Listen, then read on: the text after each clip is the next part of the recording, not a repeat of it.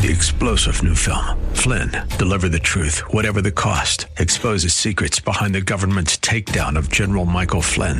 Flynn knew what the intel world had been up to. He ordered the first audit of the use of contractors. This set off alarm bells. He told the truth. He was the most dangerous person for Donald Trump to hire. They had to get rid of Flynn. Flynn, deliver the truth, whatever the cost. Available now. Watch it today. Go to salemnow.com. salemnow.com. Well, welcome back. Friday, October 20th, 2023. Dispensing with my typical opening monologue, although referring back to my monologue from yesterday, it is a delight to welcome back to the show and open the show with candidate for Congress, Congressional District 4, and here in Arizona, Dr. Zuhdi Jasser. Once we get through the current crisis we're going through in the Middle East and people start focusing more on the elections, the midterm and presidential elections of 2024, I have a feeling his race and his candidacy is going to be getting an awful lot of national attention because he's just that good, that distinct, and that distinctive. Z4AZ.com is his website. Dr. Jasser, welcome back to the show, sir. Oh, it's great to be with you. Thanks for having me back. You bet. Because my dog Dagny has been habituated to wake me up before God, I saw on Fox News Channel this morning that you were on it, looking dapper and fresh, and talking about something very serious, and something I was talking about on my show yesterday, in my monologue yesterday, something you've been talking about for going on probably 25 or 30 years now. And the touch point was this employee at the Department of Homeland Security who has been put on leave after it was found on her social media that she was not only siding with Hamas but making veiled threats of violence in her in her support of Hamas. Dr. Jasser, I was looking up her biography before she went to DHS. She was her job was as a spokesman for the PLO, of course, under whose umbrella sit several State Department designated terrorist organizations. What the hell's going on here, Doc?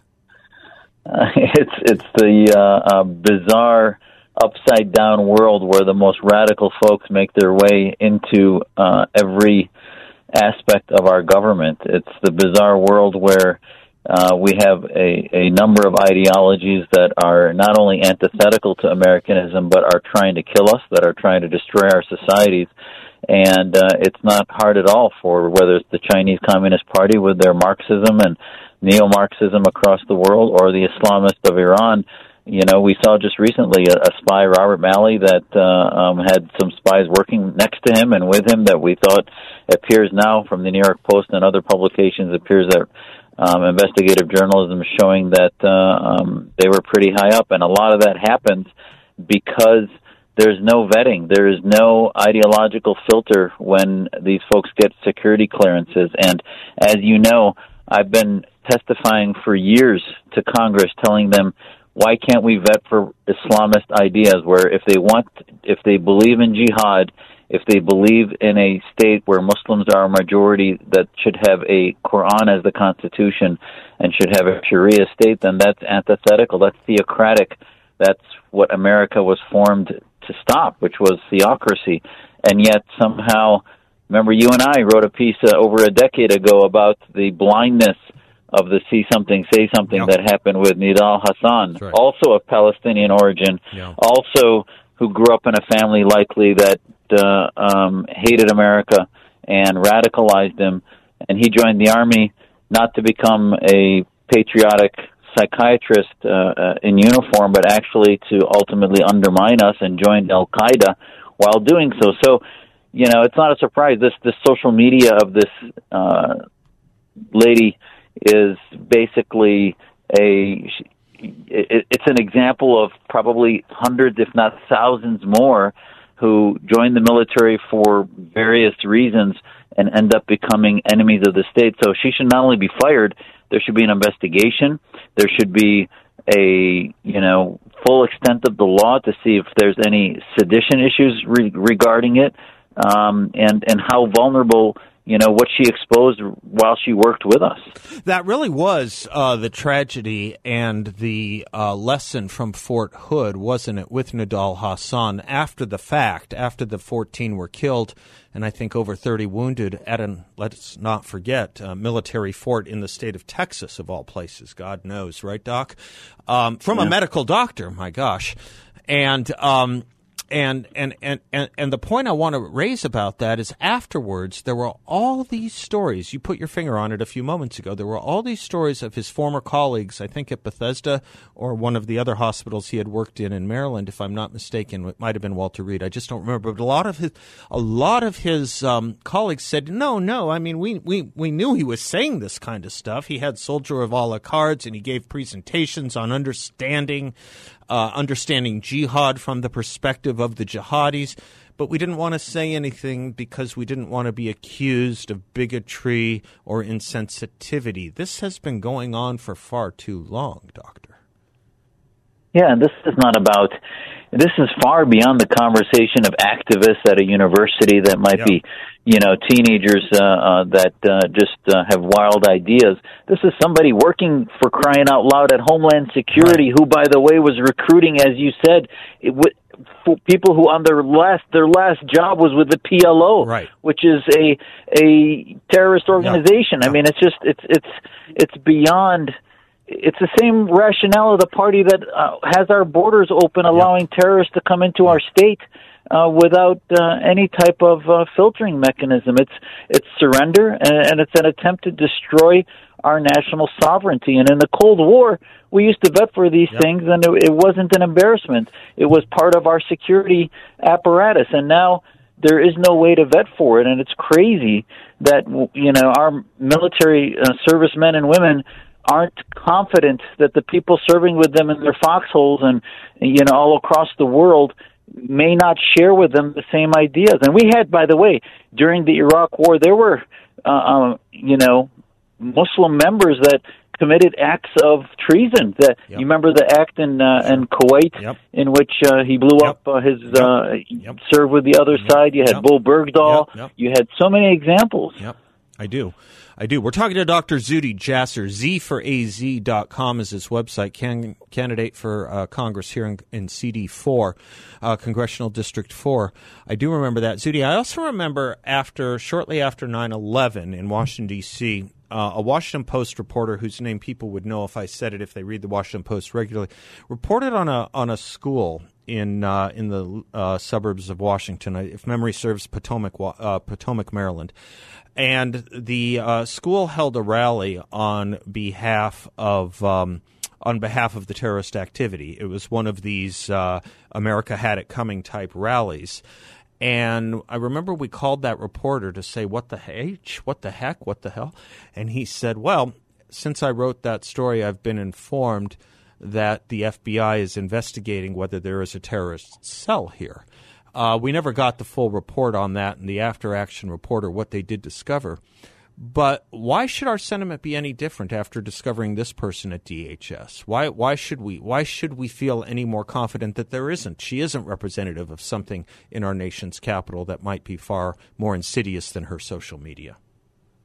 Yeah, because the rot is much deeper. It's not just about the one Faisal Shahzad that becomes the Times Square bomber and has a whole diatribe. It's not just about the ones that end up becoming the terrorists. Underneath them it's the tip of the iceberg. Yeah. Underneath them is a huge movement, the Rashida Tlaibs of the world that stood up 24 hours or 48 hours ago and recited the fact that there was a hospital that was bombed by Israeli forces and killed 500 people. That turned out to be complete fabrication and nonsense, and she used it to radicalize her community to say that this is a war against Muslims. So they're basically members of Congress that are Islamists that came from that farm team and are radicalizing our community. And yet, if you really want to fight it, that's what wokeism has, I think, been teaching the rest of America, is that we in the Muslim world here in America that are Muslims have been fighting this radicalization process for years. Yep. And now wokeism is basically the same thing in the far left, which is They're through BLM and other types of movements. They radicalize our kids with ideas about how America's evil, everybody's a victim of American aggression, microaggressions, and all this other nonsense. So it's all synergistic identity politics that radicalizes people to justify violence for one side, and the other side can't even defend itself in a moral war. It's a great point. Can you stay another segment? I have to take a commercial break. Do you have time for one more segment with us? Great. We're talking, I appreciate it. We're talking, there's so much here. Talking to Dr. Zuhdi Jasser, Jasser, Jasser. Easy website, z4az.com. If you don't know about him, learn more about him. And if you can support him, even so much better. Can you imagine having this man in Congress standing up against Rashida Tlaib and Ilhan Omar and the rest of the Progressive Caucus? I can't wait. We'll be right back. Eastbound and down, that's where Congressional District 4 is from this office. Candidate for Congress, Dr. Zuhdi Jasser, running for CD4, Congressional District 4 is our guest. Z4AZ.com.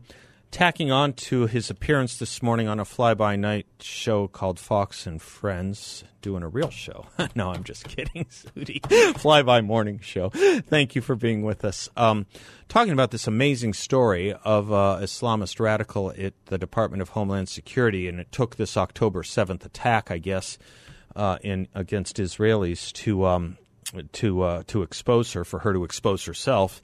And then be put on leave from the DHS. Not strong enough, in my view. And Zuhdi, I think about people like this, these kinds of radicalized Islamists serving in our government, serving in the Congress of the United States House of Representatives, serving all over. It begs a question. I hope it's not an offensive question. But when they're siding against America, as they do so often, and against America's allies like Israel, as they do so often, does it ever strike them, what I'm guessing is true, that there are probably no two countries in the world outside of America and Israel that give Muslims more rights than America and Israel? It's possibly true, isn't it? Absolutely. Bottom line is you look across the world, the 56 countries that are Muslim majority.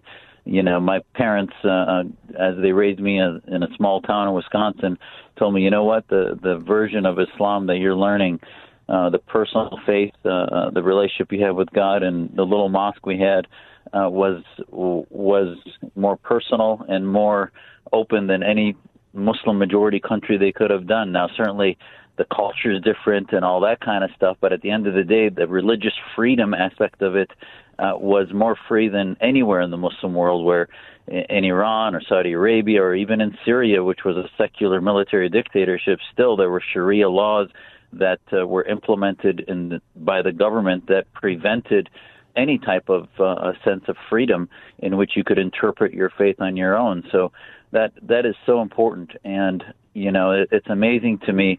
I'm thinking back as we were talking about that Palestinian radical in DHS.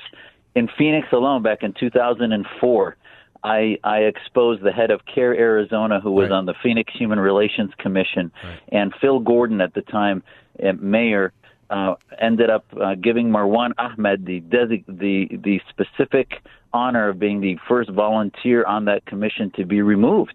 And again, this is a Democrat removing another supposed Democrat that we exposed because I started translating his newspaper, and he was saying at the time of the Iraq War that Americans were going in and pillaging like barbarians and raping Iraqi citizens and all this kind of stuff. And they didn't realize that that's what he was doing in the Arabic version of his paper in this area of what is CD4 and our local community at the time. And it's just amazing to me that we have a lot of work to do for folks that are here enjoying the freedoms of America that they could never, newspapers they could never publish in the Middle East or any Muslim majority country. And they are reaping the freedoms here, and they want to basically destroy this country and talk about how much they hate it and spout anti-Semitism of the only country where is a democracy in the Middle East. By the way, outside of the anti-Semitism spouting that you get from your Rashida Tlaibs and your Ilhan Omars and people from the Squad, holding all the other views that they hold when they're not kicking Jews around, holding all the other views that they do and that they do, how long would they last in Gaza? Months, not even. Yeah. I mean, this is the Hamas militants, as much as these guys defend them here. We've always talked in our Muslim reform movement about how the closer you get to the Palestinian areas, the more unradical you get, and many of the Palestinians actually start to realize what happens when they run the show, when the Islamist militants run it, versus living in areas where they're free to believe what they want and create fiction about who the enemy is and never blame themselves, never look internally about the issues that need true reform. Even in the Wall Street Journal last week, there was a piece about how, it was called Muslims for Israel, Muslims against Hamas. Mm-hmm. And I read the whole thing, and okay, great. It took some courage, but they never made the diagnosis, which is we have an internal problem of theology that needs significant reform. And it was never acknowledged that Hamas didn't come out of thin air. Its charter says kill a Jew behind every stone, and that's because there's scripture supposedly that says that, and either we have to root that out and say it's fabricated or deal with it, and nobody's dealing with it. Yeah, that's right, and that's what's been the cause of your professional or semi-professional life outside of your physician's practice for the past several decades. Now more than ever is it needed, with what's probably about to take place over the next, hopefully not too long, but what could last weeks, months, or maybe even years in the Middle East with this renewed fighting. No one's speaking the way you are except the movement you've put together. And, Zuhdi, it just seems to me it's a tragedy of toxic confluences where it's not only political Islam or radical or fundamentalist Islam, whatever the terminology you prefer to use, but it's also Marxism. I mean, there is this weird thing from a movement that says all religion is to be seen as an opiate of the masses. They have no problem wedding themselves to Marxist ideology and Marxist movements to achieve their goals. It's an odd thing. Yeah, and there's the ethics of the lack of ethics of it is such that they believe the end justify the means. So by whatever means necessary, as the BLM folks hold their fist up in the air, any means necessary.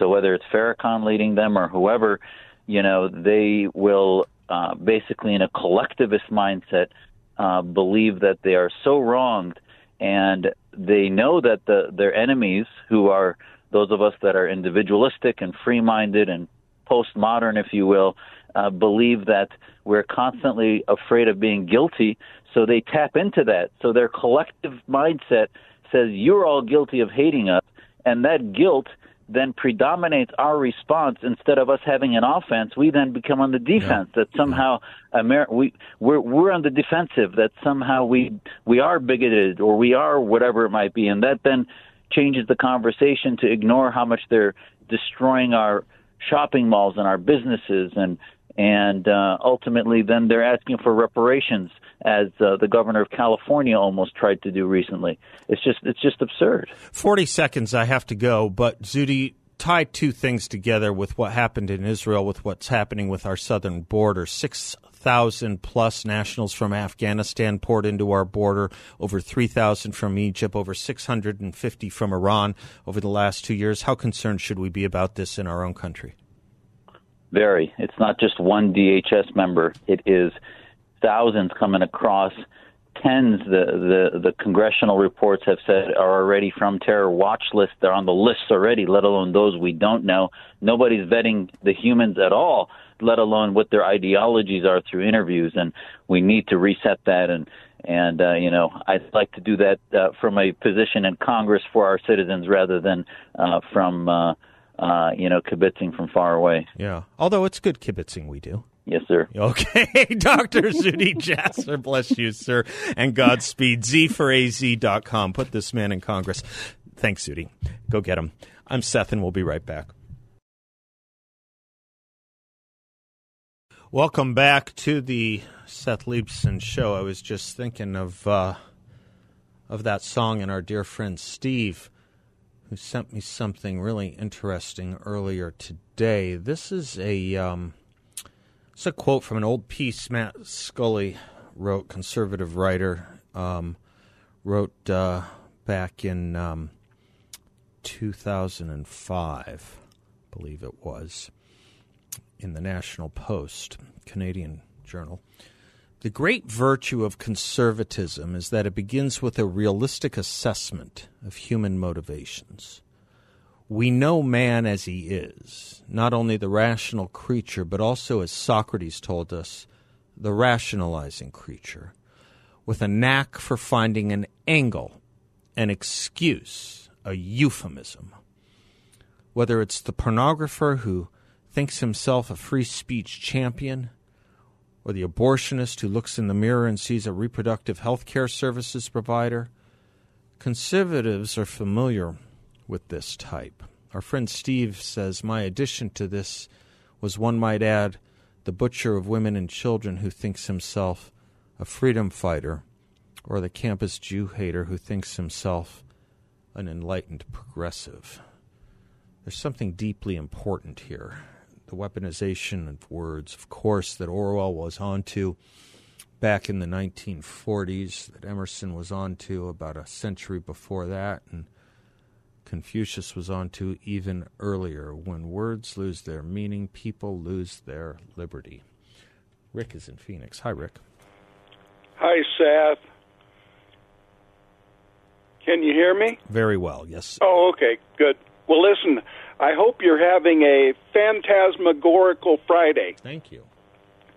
You know, I'm using that in the sense of whimsical, fantastic, surreal, as in the Beatles' Yellow Submarine. A hard song to understand.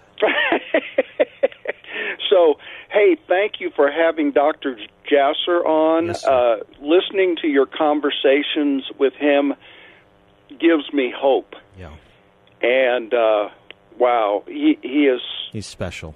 He really is special, very, very wise, very impressive, and, boy, I'm really pulling for him and supporting him and rooting for him. Good. I think it was yesterday, I think I heard you telling Sam Stone that you were having kind of a tough day, and that inspired me to suggest that you might want to add to your bumper rotation the song I Won't Back Down by Tom Petty with Ringo on the drums. I didn't realize Ringo was on the drums in that one. I had no idea. Yeah. I had no idea. At some point he was. I seen a video version of that song, and it shows Ringo on the drums. No kidding. Okay. All right. Yeah. Good. Yeah. Good. Pretty amazing, huh? Yeah. I'm not sure he was on the drums in the original, or when they may have just grafted it on, like in the video of "You Can Call Me Al." Chevy Chase isn't really playing the trumpet for Paul Simon. Possibly. No. Trust me, he's not. Randy Brecker is. Randy Brecker's. Yes, right.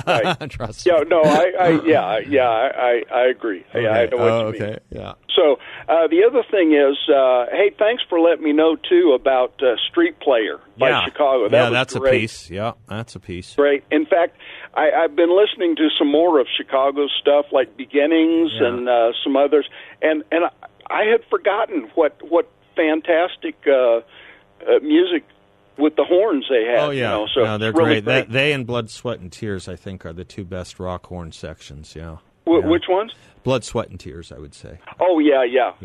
Mm-hmm. And then later, in the 80s and 90s, I don't like Genesis and Phil, what's his name, but they had Phil Collins. Yeah, Phil Collins, but they had a great trumpet section behind them too. Yeah, I was never a big Genesis fan, or even Phil Collins, but they were okay, I guess. But yes. Anyway, yes, the other thing I was thinking about, and you kind of touched on this with Dr. Jasser, 40 years ago, President Reagan talked about the axis of evil.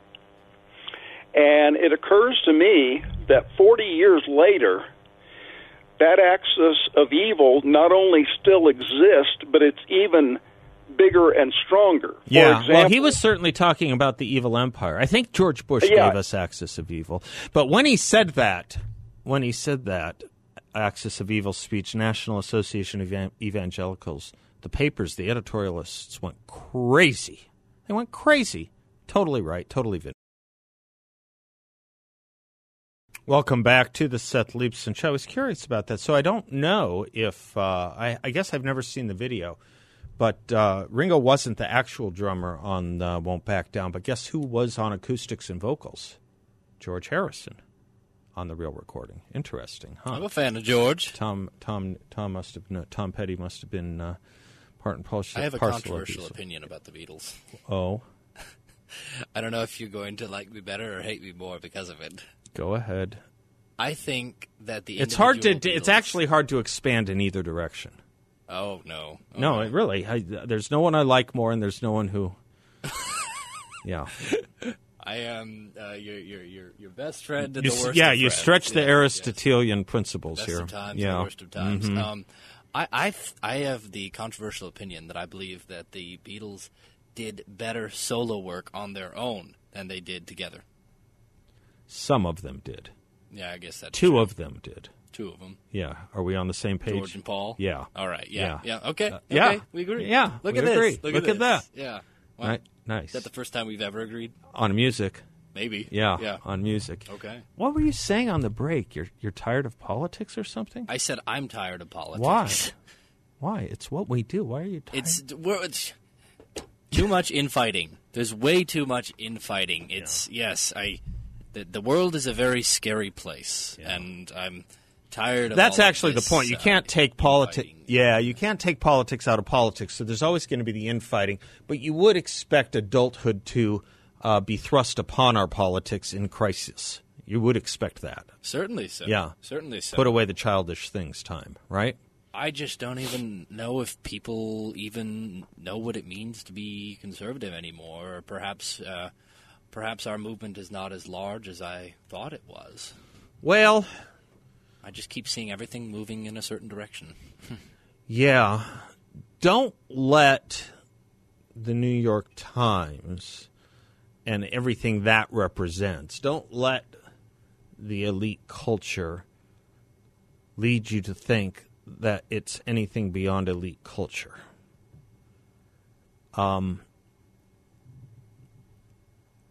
Still, Bill Buckley was right.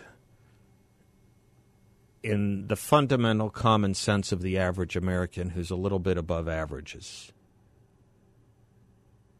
someone once put it, that he liked to quote often. Who did he say said that he liked to quote? Alistair Cook, maybe? This was part and parcel of rather being governed by the first 2,000 names in the Boston phone directory rather than... I love that quote. Yeah, rather than the first 2,000 names in the Harvard faculty directory.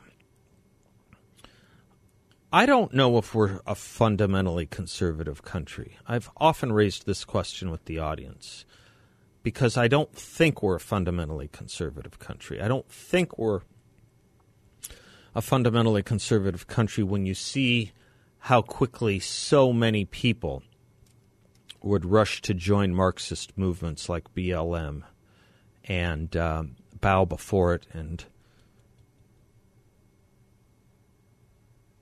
brew it about their empty slogans of essential meaninglessness with the most exquisiteness they could muster.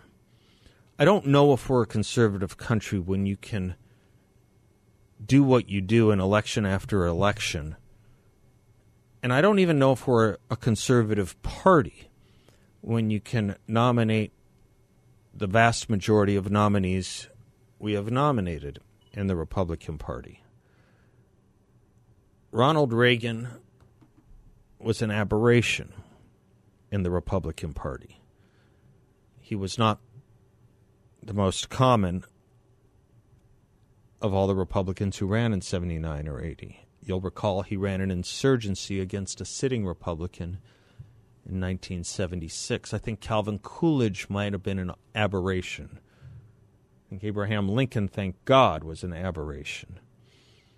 And if you'll recall Donald Trump, he had kind of, to use the Shakespearean, he had conservatism thrust upon him. When he ran in 2016, yes, he was tough on the border, and yes, he started to take on the advice of the Heritage Foundation when it came to judicial appointments, but there were a lot of questions about his conservatism, and really, of all the candidates, had the most moderate or liberal of records in his past. How much time do I have? Am I okay for another minute? Oh, I have a good few minutes? Okay, good. Donald Trump was not elected on the conservative slate necessarily in the primaries. A lot of the hits against him were that he was moderate. If you look, in fact, at some of the then so-called conservative journals, that was the concern, or the then so-called conservative think tanks and writers, that was the concern. Even if you want to say he had the conservatism, or at least populist conservatism thrust upon him to the point where he embraced it and achieved it, I think he's aberrational in the sense that he's not the kind of Republican we typically nominate. And certainly didn't earn re-election after such a record of tremendous conservative success. I know. I think that right? President Trump is the greatest president of the 21st century. And he wasn't re-elected. But I'm not much of a populist. And yet I still think he's the greatest conservative president of the 21st century, certainly. And he wasn't reelected. So I don't know if we're a conservative country, but I think we have a common sense about us, which is what is represented by the polling you see regarding Joe Biden and the polling you see about a Biden-Trump rematch. I think we're a country of great amnesia. That's what I think. I think we're a country that likes to mess around a little bit and forgets what the left is. And every time it experiments with it, ends up regretting doing so, but doesn't stop the experimentation. I think that's what happens here.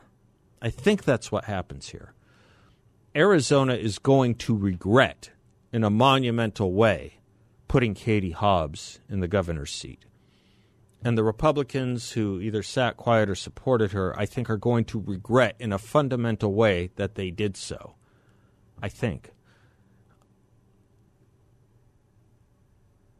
What I think also is true is that too many Republicans aren't serious enough about why they're Republicans. I don't think they're serious enough about the whole warp and woof of what it means to be a member of the Republican Party or a part of the conservative movement. However one wants to define it. You shouldn't be a Republican or a conservative just because of one thing. It's an entire worldview. It's an entire outlook. Bill Buckley had a distinction on this, too. He would say of certain people claiming to be conservative, he would say of them, they are either a conservative or they're conservative.